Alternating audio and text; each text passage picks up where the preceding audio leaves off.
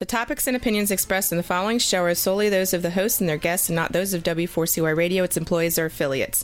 We make no recommendations or endorsements for radio show programs, services, or products mentioned on air or on our web. No liability, explicit or implied, shall be extended to W4CY Radio or its employees or affiliates. Any questions or comments should be directed to those show hosts. Thank you for choosing W4CY Radio.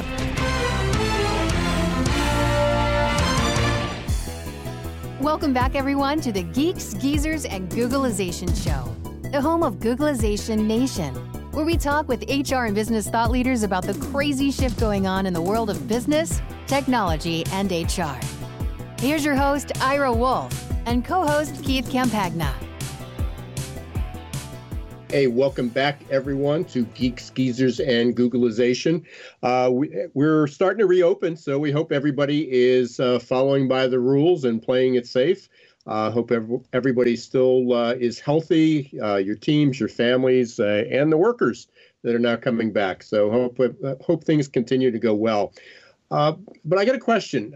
I don't know. I assume everyone here has done this, so this is sort of a rhetorical question, that you've saved up for a really long time for something that you wanted.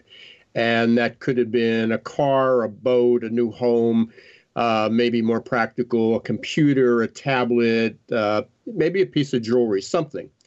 And then you finally get that day and you decide to order it. And you place the order and then you wait a little bit more. And then the Amazon or UPS or FedEx truck pulls up and you open the box and you find that it's broken. Well, that's sort of happened to all of us lately. I've been researching and studying and writing about the future, and especially the future of work, for over 20 years. And the future arrived pretty abruptly about 3 months ago. And guess what? It's broken. So that's what we're going to be talking about today on Geeks, Geezers, and Googlization. We have got the world's first industrial philosopher, Christina Di Giacomo, and we're going to be talking about, I guess, that future work arrived and it feels broken, and she has some really specific ideas and approaches. I don't know, I always say specific, but really novel approaches to how we can create a better future now, because if we don't do it now, and if we just wait to see what happens, we're in big doo-doo. So she'll be with us shortly. Keith, what do you got going on? Yeah, dude. First and foremost, I love it when I hear you say, don't let the shift hit your plan. It still cracks me up a year and a half later. I'm pumped about having my good friend Christina on the show. She's got so much energy. She's got so much going on. I think she's one of the game changers out there, Ira. You know, it's interesting, like one of my core fundamental rules of life is to have a plan, change a plan. And here we are. Everyone now is kind of settling back to what we want to consider the normal, which is kind of funny how the word normal became this overused word, right? Because no one seems to know what it actually means. But I think that, you know, I was listening to one of our previous guests, Jason Averbook, on one of his webcasts this morning. And it blows my mind. Like, he's curious to find out what other companies are doing as it relates to bringing people back so that they could get back to business as usual. And I kind of feel like that's a head in the sand kind of thing. I don't know if business is going back to business as usual. I think that I kind of feel like, Ira, if a company doesn't address working from home, employee engagement, employee something or other, I don't know the answer. I think that they're going to lose employees because in spite of the market being as unstable as it is, or maybe not unstable, but kind of recovering, I think people are going to still make choices where they're going to work. So I think that we're going to watch. Now's the time for human resources to shine, business leaders and business executives to do their job and lead. And so we will see, I guess, how things turn out. I'm really curious to find out what our wonderful guest is going to think about, what she thinks about all that too. No, absolutely, and having a philosopher approach to this, I know at one time, certainly, and I went to college a long, long time ago. But if you were a philosophy major, the question is, what are you going to do when you grow up? And then, I actually, when I went to dental school, for those who didn't know, my first career, there was a good friend of mine. He had his degree. He had his degree in philosophy, and it was interesting because what was he doing in a medical profession? What was he doing in dentistry? And the school selected him because they were looking for a broader approach than people who were just biology and chemistry majors. But now it's really, we're, again, especially with the way you approach, your approach and the way we need to approach, with life-work integration, beyond balance, having a more holistic approach to life that for years, my generation and the generation before that grew up, we lived to work. That was our gift to mankind. We lived to work. And that model's not going to work anymore. So I agree with you. There is so much going on. You even started by saying that we're settling back to normal, or that's what people think. And one is, I don't think we can settle. Number one, if you look at just the social issues going on, I don't think anybody's going to settle for going back to normal, or settle for anything anymore. And it's going to be a whole new way of living and working. Yeah. So as I was saying, is that I don't think we can settle anymore for anything. I think we've got a long way to go. At best, I think it's going to be business as unusual for a while till we all work it out. And it's pretty fragile. All we need is another wave or, frankly, we're going to hurricane season. We're going to have flu season. We hit the political rate. There's so many things that can disrupt our path of what normal is. And for anybody thinks that we're going to go back or settle, it's pretty scary. So with that, we're going to bring on Christina DiGiacomo, who is the world's first industrial philosopher. So tell us a little bit about that, Christina. Hi, guys. So nice to be here. And I am absolutely happy to tell you about what industrial philosophy is all about. Essentially, what I do is I help CEOs and entrepreneurs and executives learn how to think about things in the right way. Teaching them how to think differently about their business challenges and their organizations so that they can find new solutions and their companies can thrive. And I do that by teaching them the ideas and concepts of the greatest thinkers of all time.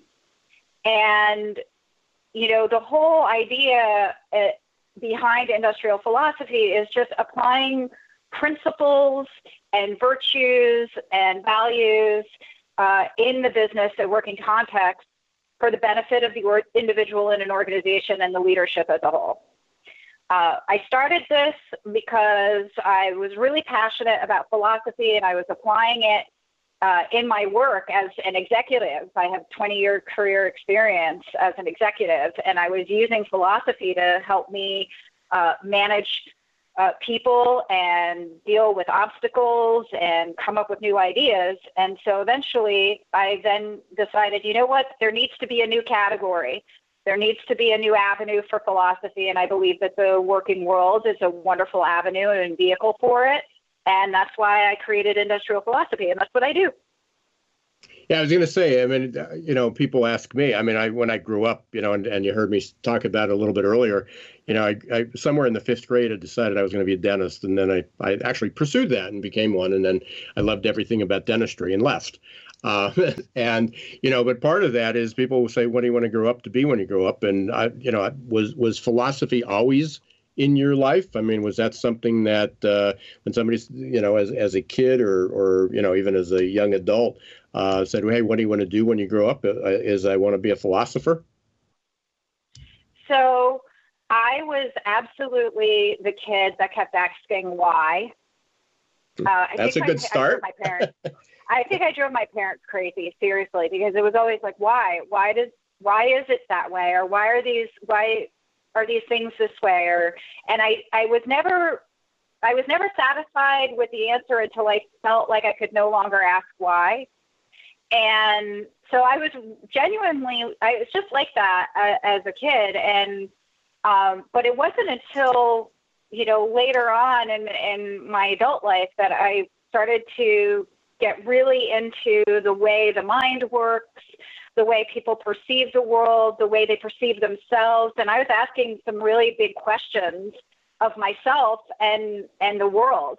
And then I just started to pursue philosophy in my personal life and take courses in philosophy about 9 or 10 years ago and make it a more formalized study.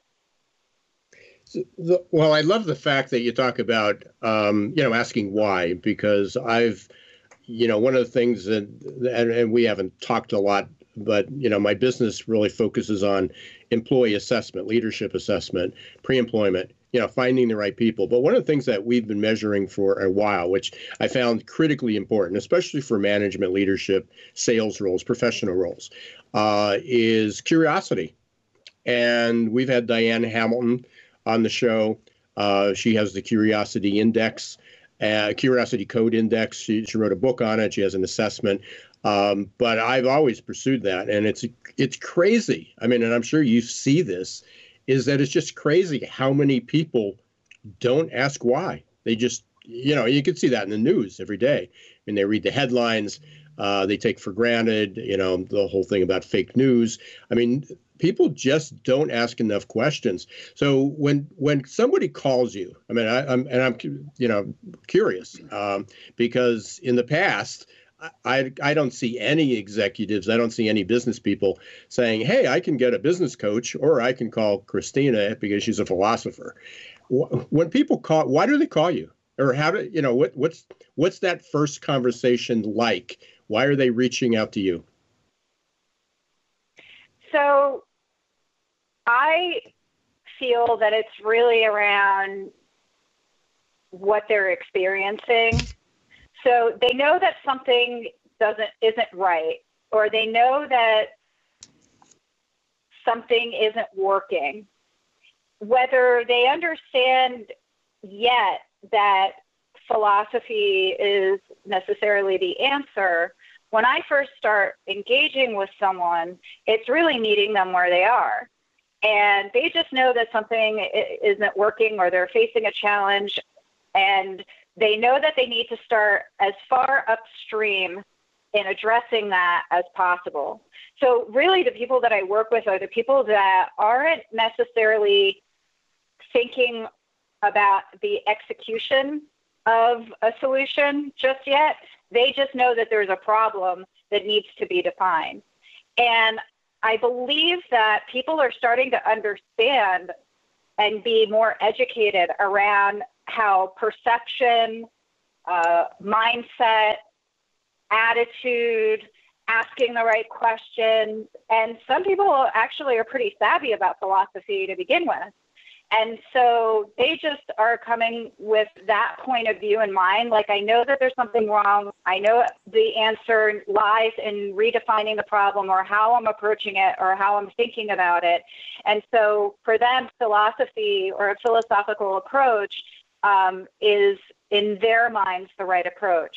And so the conversation is usually around taking a step back and evaluating, like, what's really going on here? How have you actually thought about this? How have you actually approached it? And usually we discover that no thinking has been involved. No outline of approach has been involved. And there's a lot of work that can be done in that sort of upstream aspect of solving a problem. And Ira, I want to chime in here because I've known Christina now for, I think, a year, right? We kind of fell into each other's LinkedIn profile right at the time I was starting LifeWork Integration. And one of the interesting things that one of the common denominators that her and I found early in our relationship was that we're noticing that people who, generally speaking, have been so busy running the status quo, they haven't had the time to look up and see what's going on and what they need to understand so that they could run their business in the next couple of years. And you and I know that we talk about this, in terms of HR's seeming inability to get out of their office and engage other leaders inside of the business, right?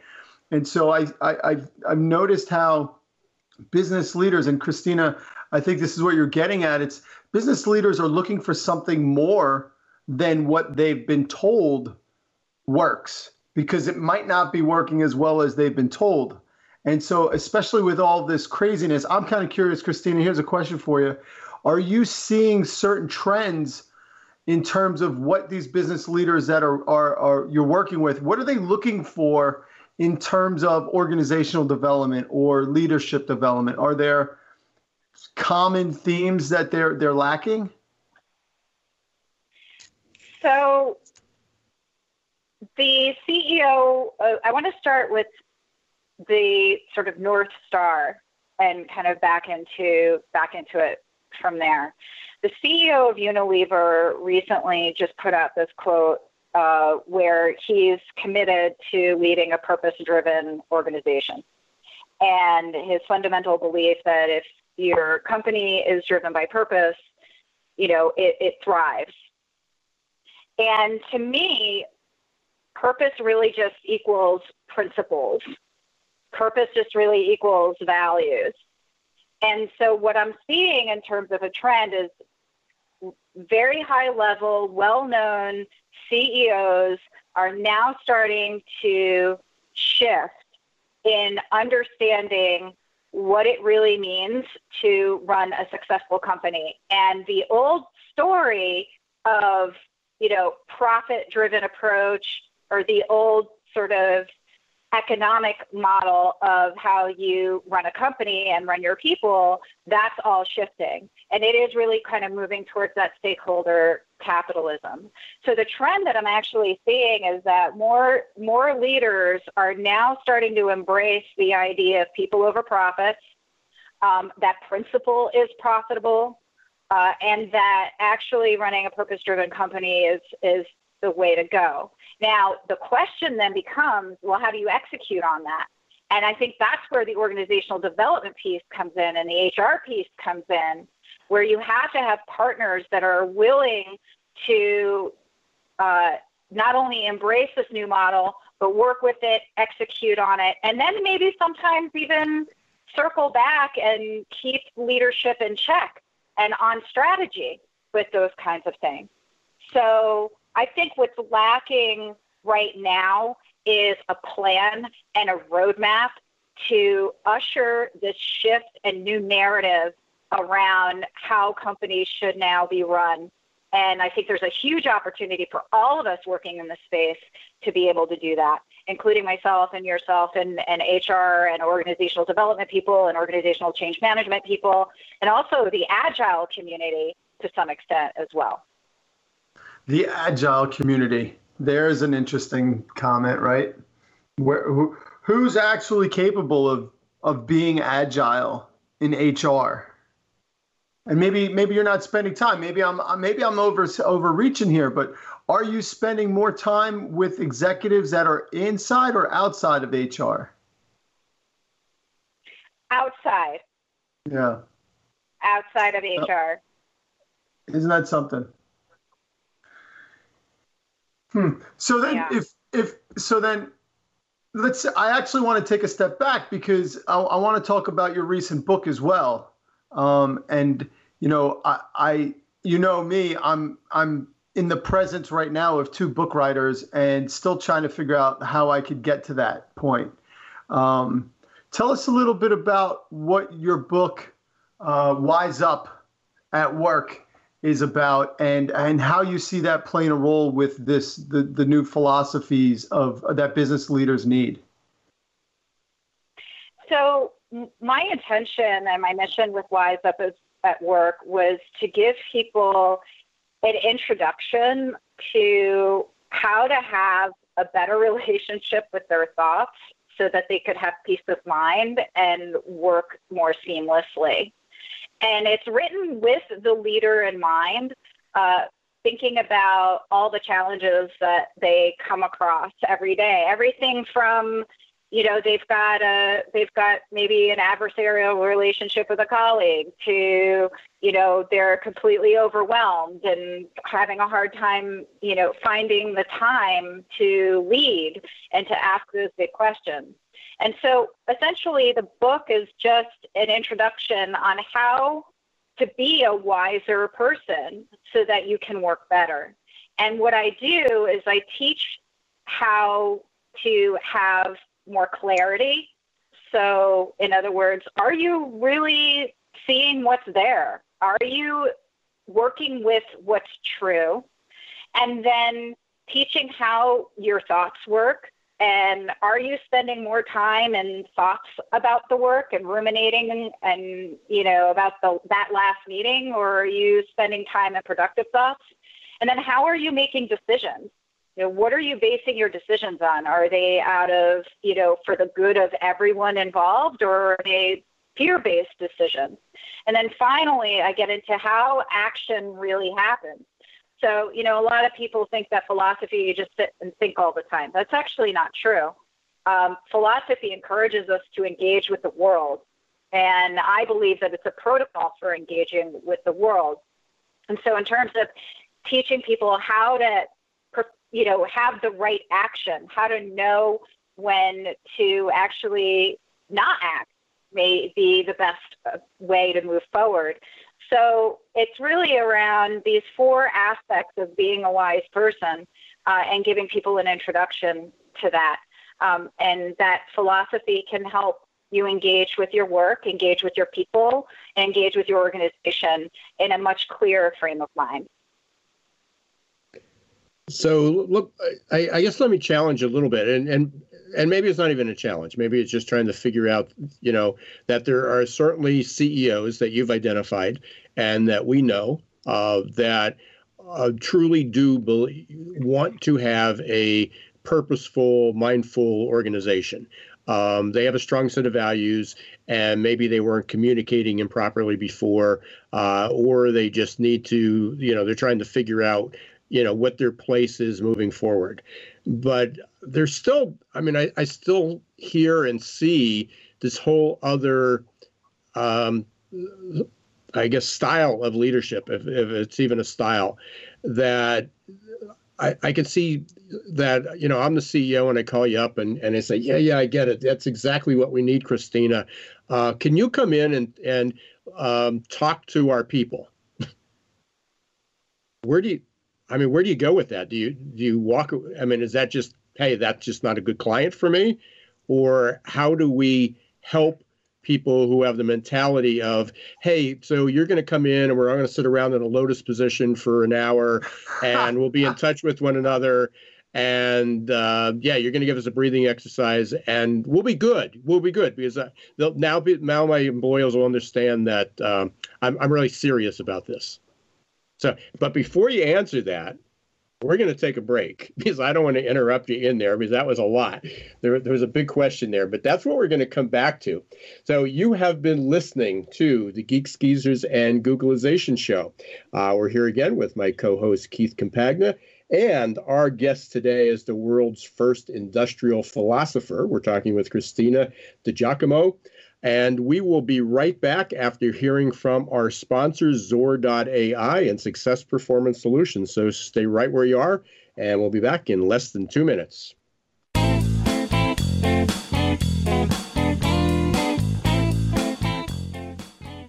Hi, everyone. This is Ira Wolf, author of Recruiting in the Age of Googlization. I'm excited to announce that my online course, Recruitment Marketing for the Accidental Recruiter, is open for business. This course is the culmination of a 2-year-long project and releases recruiting tips I've learned after hundreds of hours of research, speaking with thousands of conference attendees, and interviews with dozens of experts. It's all available to you in Recruitment Marketing for the Accidental Recruiter. To receive more information or get started, visit our website at www.successperformancesolutions.com and click on the tab Recruitment Marketing for the Accidental Recruiter.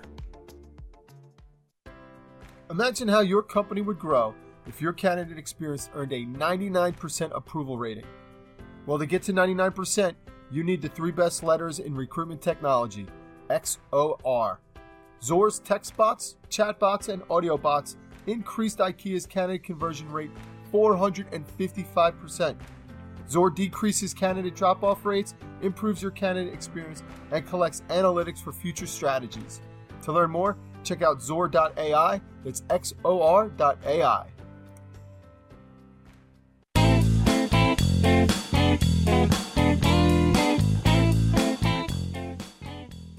Hey, welcome back, everyone, to the Geeks, Geezers, and Googlization Show. I'm your host, Ira Wolf. I'm with Keith Campagna, and we got Christina DiGiacomo. And I loaded up a whole lot of questions right before the break. And but just to give you a refresher, I was just saying that when we're talking about philosophy, we're talking about purposeful leadership and values and really basically going back to kind of walking the talk. I mean, just having an organization that's in tune with the people and helping meet the needs of not only the employees, but the customers and the community and society.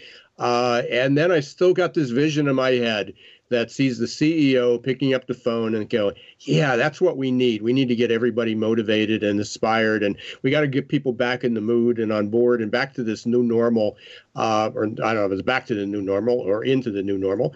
Again, so, you could come in and you got an hour to fix us. What are you going to do? Am I wrong? First of all, am I wrong? And second of all, when you get assuming you get calls like that, where do you go? Because I think that's the real problem. I think people that get it are, looking for guidance. But there's a lot of people that this was a huge wake up call the last few months that things need to be different. So my first inclination, if I were to ever get a call like that, I can send a lot of people to you. That's fine. I guess for me, I would just ask them, what's the rush? Like I would ask them to talk to me a little bit more about their own sort of ideas and vision and belief system around this whole thing. And I would also ask them or talk to them around, their place in this whole thing, because it matters. And it's not something that it can be easily just outsourced and you check the box and that's it. And then I would just really kind of ask them if you want to go about it in this way, have you been doing it this way for a long time? Have you been approaching change in this way for a long time? If so, how's that been working for you? And so honestly, when I get into engagement, for lack of a better term, my filter is, can they answer some deep questions about where they are and what they think is actually going on? And that's how I would address that kind of phone call. And those that are actually willing to take a step back and say, hey, you know what, actually, let me really think about this for a second. With the idea and the notion of like, look, if you don't take a minute and take a beat to really think about this and your role in it and how this is going to play out, it's not going to play out the way you want. And if I know CEOs, they really, really like to know how things are going to play out. And I can almost guarantee if they're laissez-faire about it or hands-off about it, it's not going to play out the way they want. It's not going to be a sustainable solution, and it's not going to be fully integrated, or the outcomes that they're expecting aren't going to be the outcomes that they get. So, I think I think that just speaks to the whole lipstick on a pig thing that companies have been getting by with, maybe in the past. It's curious for a guy like me, right, Ira, because you and I I distinctively remember being at one of your, as I was building my groupie status with you, I was at one of your half-day sessions, and we joked because there were like 60 HR professionals, practitioners in the room, and the joke when everyone left was, how many do you think are actually going to put some sort of actionable step into recruiting more efficiently? And between me, you, and the woman that will remain nameless, the answer was maybe one, right? And then I started doing life work integration, and now I'm standing in front of a room of 40, 50 CFOs. Maybe another event, I'm speaking in front of 100, business owners, small business leaders. And I often wonder if 5 out of 100 people are going to be motivated to actually doing the work that needs to be done so that they can have employees that are more integrated with the way that they view their workload and their life load, more agile, more empathetic, all of the things that I know Christina evangelizes and helps people build out within themselves and their organizations. But it really does sound like it's much harder. It was much harder to get people to actually do the work. And I guess I'm right there with you, Ira. I wonder if any of that's going to change. So, and we're both a bit skeptical because we've been there, and maybe it's because we're working within HR, and unfortunately, there's a lot of really, really good people, but there's a lot of conversation, but they don't always have the decision to the power to make those decisions. But going back to Christina, I know. So we're at this point. This is literally an existential moment for many companies, not only for retail and hospitality, but also for manufacturing and distribution. Almost any company, that they have to look at the future of work differently than they did. And you in one of the emails that you sent out, I don't know if I'm going to word this properly or exactly, but it sort of said, now is the time that we have to, that people have to figure out what the future of work means. What did you mean by that?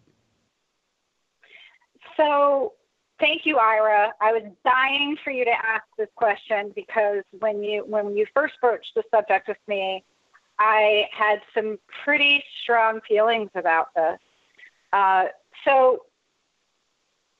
Look, just to preface, I'm not a future of work conference organizer. I'm not, Ira, you are way more embedded in this whole topic than I am. So, but I can only speak as someone who has been exposed to the narrative around future of work for like 10 years now. So like 10 years ago, even 5 years ago, the narrative that I was exposed to and marketed to was, the future of work is mostly through a technological lens. Mm-hmm. It's, digitizing or, digital transformation, organizational digital transformation, artificial intelligence, automation, and so on. All worthy things. All love the future casters. Love it. However, there was something really important going on that everyone was missing. And the future of work was not addressing the necessary fundamental changes to actually make a working system that worked for everyone. And so when everything happened with COVID and, the whole George Floyd and Black Lives Matter movement and diversity and inclusion conversation, all of this is now really exposed these cracks in the system and this breakdown of work, and everyone has been exposed to it. And I feel that the people who were talking 10 years ago, 5 years ago about the future of work were not talking about gender parity, income parity, racial parity, making equitable systems, cultures that worked. And maybe they were to some extent, but that was certainly not what I was exposed to. And so from a philosophical perspective, the future of work needs to be redefined now, because I think that it's about fixing the things that need fixing right now. And to a larger extent, the future of work narrative should have been that all along, or else we wouldn't have been in such dire straits. Philosophically, all the future is it's an expression of what we do now, right? It's the outcome of all the things that we are doing now, and that's what the future is. So if we want a better future, we need a better now. And, to what end does it serve to talk about the future of work without talking about making stakeholder capital a reality, making the current system work better, increasing employee engagement, just making things better for everyone? And so that's what I think the future of work conversation should be about. And I love the AI folks and the tech folks and all of that. We can't get to that future that they're talking about until we deal with the really critical issues that we're experiencing right now. Well, we could get there. It just happens to be the dystopian view of the future, and that's where a lot of those conversations came out, where, having AI and machines and robotics and, whatever it was saying, hey, this could be our future. These are the tools that we use in the future without any consideration to all the consequences or the collateral damage, short of people being out of jobs. And then, there's the whole singularity approach that says, well, if you have all this automation, then we can have this world of abundance that we don't have to worry about the production of food and clean water and clean air, because technology will take care of that. And then as human beings, we'll have 100% of our time that we can just enjoy life. We don't really have to work as hard, because half the time we're working to pay taxes and fixing stuff. So if we only have to work a half or a third of the time, then that's sort of that ideal world. Or idyllic. I don't know if it's an ideal world, but it was sort of their idyllic world. But the problem is getting there. And the approach was that nobody was really considering the human side of that. And I think that was starting to change a little bit. I had a talk last year at the SHRM group, and the title of my presentation was Keeping the H in HR, Keeping the Human in HR. And everybody thought about it, oh, you think technology's bad. And it was like, no, you use technology to make your life better. But the reality is you needed to make your life better and not outsource it to technology. So, I came up with I don't know if anybody else did, but I started to talk about the humanization of work. And there's a lot, and Keith, you influenced me a little bit of the importance, and we had a lot of talk. So the good news is, I guess, the future of work, what your approach to it is, I expect, Christine, is going to be in huge demand as companies really struggle with this, and taking aside the people that think you can come in and fix it, that it's a strategy, or can you sell me some posters that have the right sayings on the wall and we'll put them up.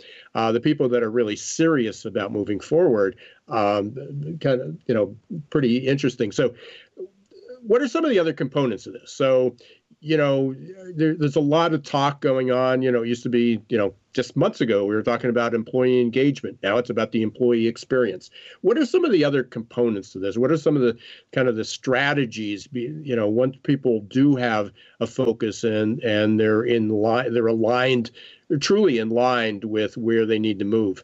What are some of the steps that companies are taking, or how do you help them? Steps companies are taking in terms of employee experience? Well, yeah, I mean, it's a buzzword at the moment. Well, yeah, I mean, it's a buzzword. I'm going to get a little feisty, but the whole idea of employee experience and employee engagement, absolutely worthy intention. However, the employees did not have really, truly a say in what that was. So, you're thinking about employee experience or employee engagement programs with maybe at best, some sort of quantitative yearly survey. And I believe that the success of a leader or an organization from an employee experience perspective has to be based on a true conversation with the employees where they are actively involved in creating their own experience. Like, how could you have employee experience programs without the employees actually weighing in? And what we're seeing right now is with employee activism specifically, where employees are walking out, where they're being very vocal about flexible work. Like, we don't care about the foosball table in the other room. We want to be able to spend more time with our families. And organizations, some are doing a good job, but some are being really clumsy about it, because they're just coming at it from like, this is the department thinks that this is the HR department, and our leadership thinks, okay, these are the things that we think will work. And they're just not including the actual employees in helping to develop the programs that work best for them. And I also feel that in terms of receiving people back into the workforce from a post-pandemic perspective, any leader or organization that does not acknowledge the mentality or the psyche or the needs of people returning is going to have a very serious problem. And they're going to expect 0% retention. People are not going to want to work for an organization that doesn't do the return, what I call the great return, properly. And so you're going to start seeing employees actually be more engaged in their own employee experience versus the other way around. And there's you don't need to apologize for being feisty, because you're absolutely right. I mean, it's that I've seen this transition, and this was starting to happen before, before the pandemic. And, that all of a sudden was, oh, no, it's not employee engagement. We have employee engagement's bad, but it's more important to talk about employee experience. It was like, okay, let's replace the poster on the wall, with this.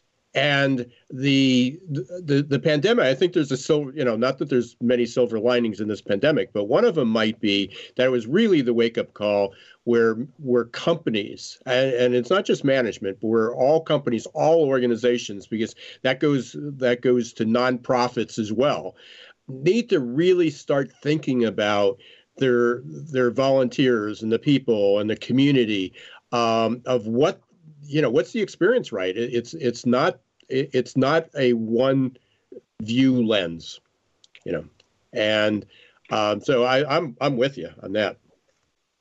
Can I just be humorous for a second, because it's so typical. It's so typical of the sort of, I don't even know what to call it, like the community or the way things are, to let's just change the way we call something, what we call something, and then let's create another jargony word that further distances from the original idea of what this thing is all about, and then create shiny things around this new jargony word and call it a day.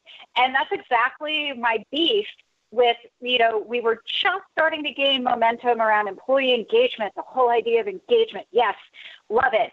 But now it's employee experience. So now everybody has to transition over to whatever new paradigm this employee experience is, just when we were starting to gain momentum. And I've seen so many iterations of the same thing. And each iteration becomes further and further and further removed and less actionable than the original idea. So yes. But as you're talking there, I'm laughing. This is where video would come in. I'm just smiling because I can see where they used to do employee surveys, and then they became, they're employee engagement surveys, and we do them once a year, and then they go, no, you need to do them more often, and then they became, quarterly, and then all of a sudden it's like, we did that for like 3 years and nothing changed, so let's try employee experience now. And it's like, okay, how are you going to measure it? How are you going to implement it? And what difference does it make if you don't change the way you lead and you don't change the way you treat people? And so I'm with you. And you and I can go on forever. We knew that from our email the other day, Christina. Unfortunately, we told you this would go really, really fast, and it did. We've just got a few minutes late. So how can people get a hold of you? What's the best way? And we'll go from there.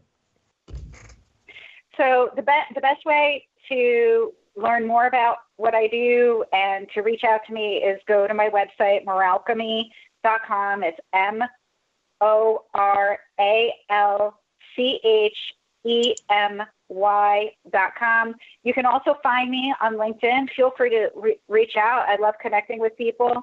And also I have a book in Amazon called Wise Up at Work. So you can go ahead and check it out. And if you go to my website, you can sign up to get a free excerpt of the book. So you can learn more about industrial philosophy and applying philosophy for the workplace. Outstanding. And you and I are definitely going to have a conversation after this. There's too many paths we're on together. Final words. What's your final piece of advice for our listeners? So my piece of advice, or just my feeling, is we have an opportunity to really do things the right way, to think about how we do things, question what wasn't working, being honest about what wasn't working, and having the opportunity to approach things and change in a different way that works for everyone. And I really believe that.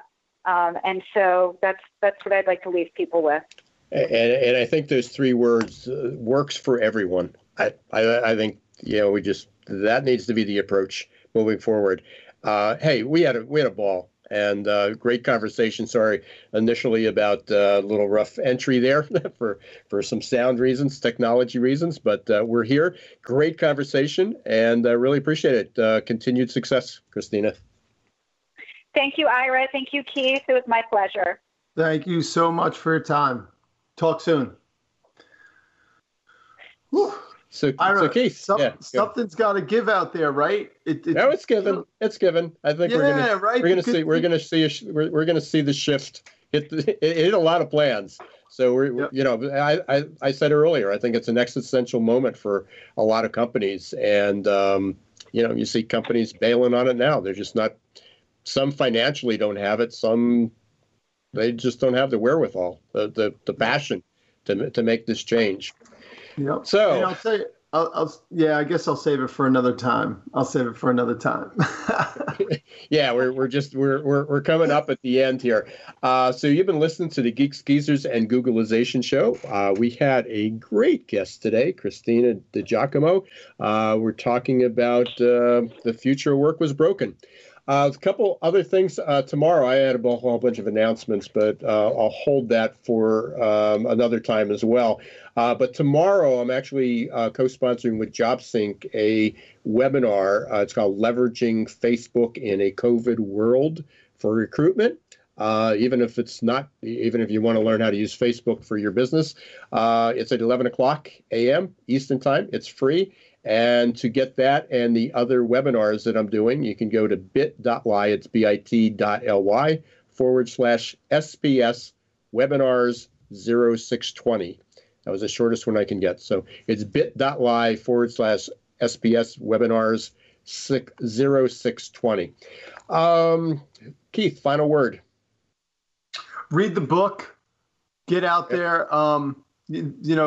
It's not that hard to make change, especially now because everything is a little bit disheveled. So take the opportunity now to get a little bit outside your comfort zone, no matter your rank and file in your organization, and just move towards the thing that feels better. Yeah. And we'll talk more about it next week. Yeah, read two books. Wise Up at Work and Recruiting in the Age of Googleization. So, hey, thanks again to Zor.ai and Success Performance Solutions. Don't forget, we're on the air every week, Wednesday, 1 p.m. Eastern Time on W4CY.com, or you can listen on any of your favorite podcasts, Spotify, Apple, Google, iHeart, you name it, we're there. So until next week, the next episode of Geeks, Geezers, and Googleization, this is Ira Wolf and Keith Compagna. Don't let the shift hit your plans.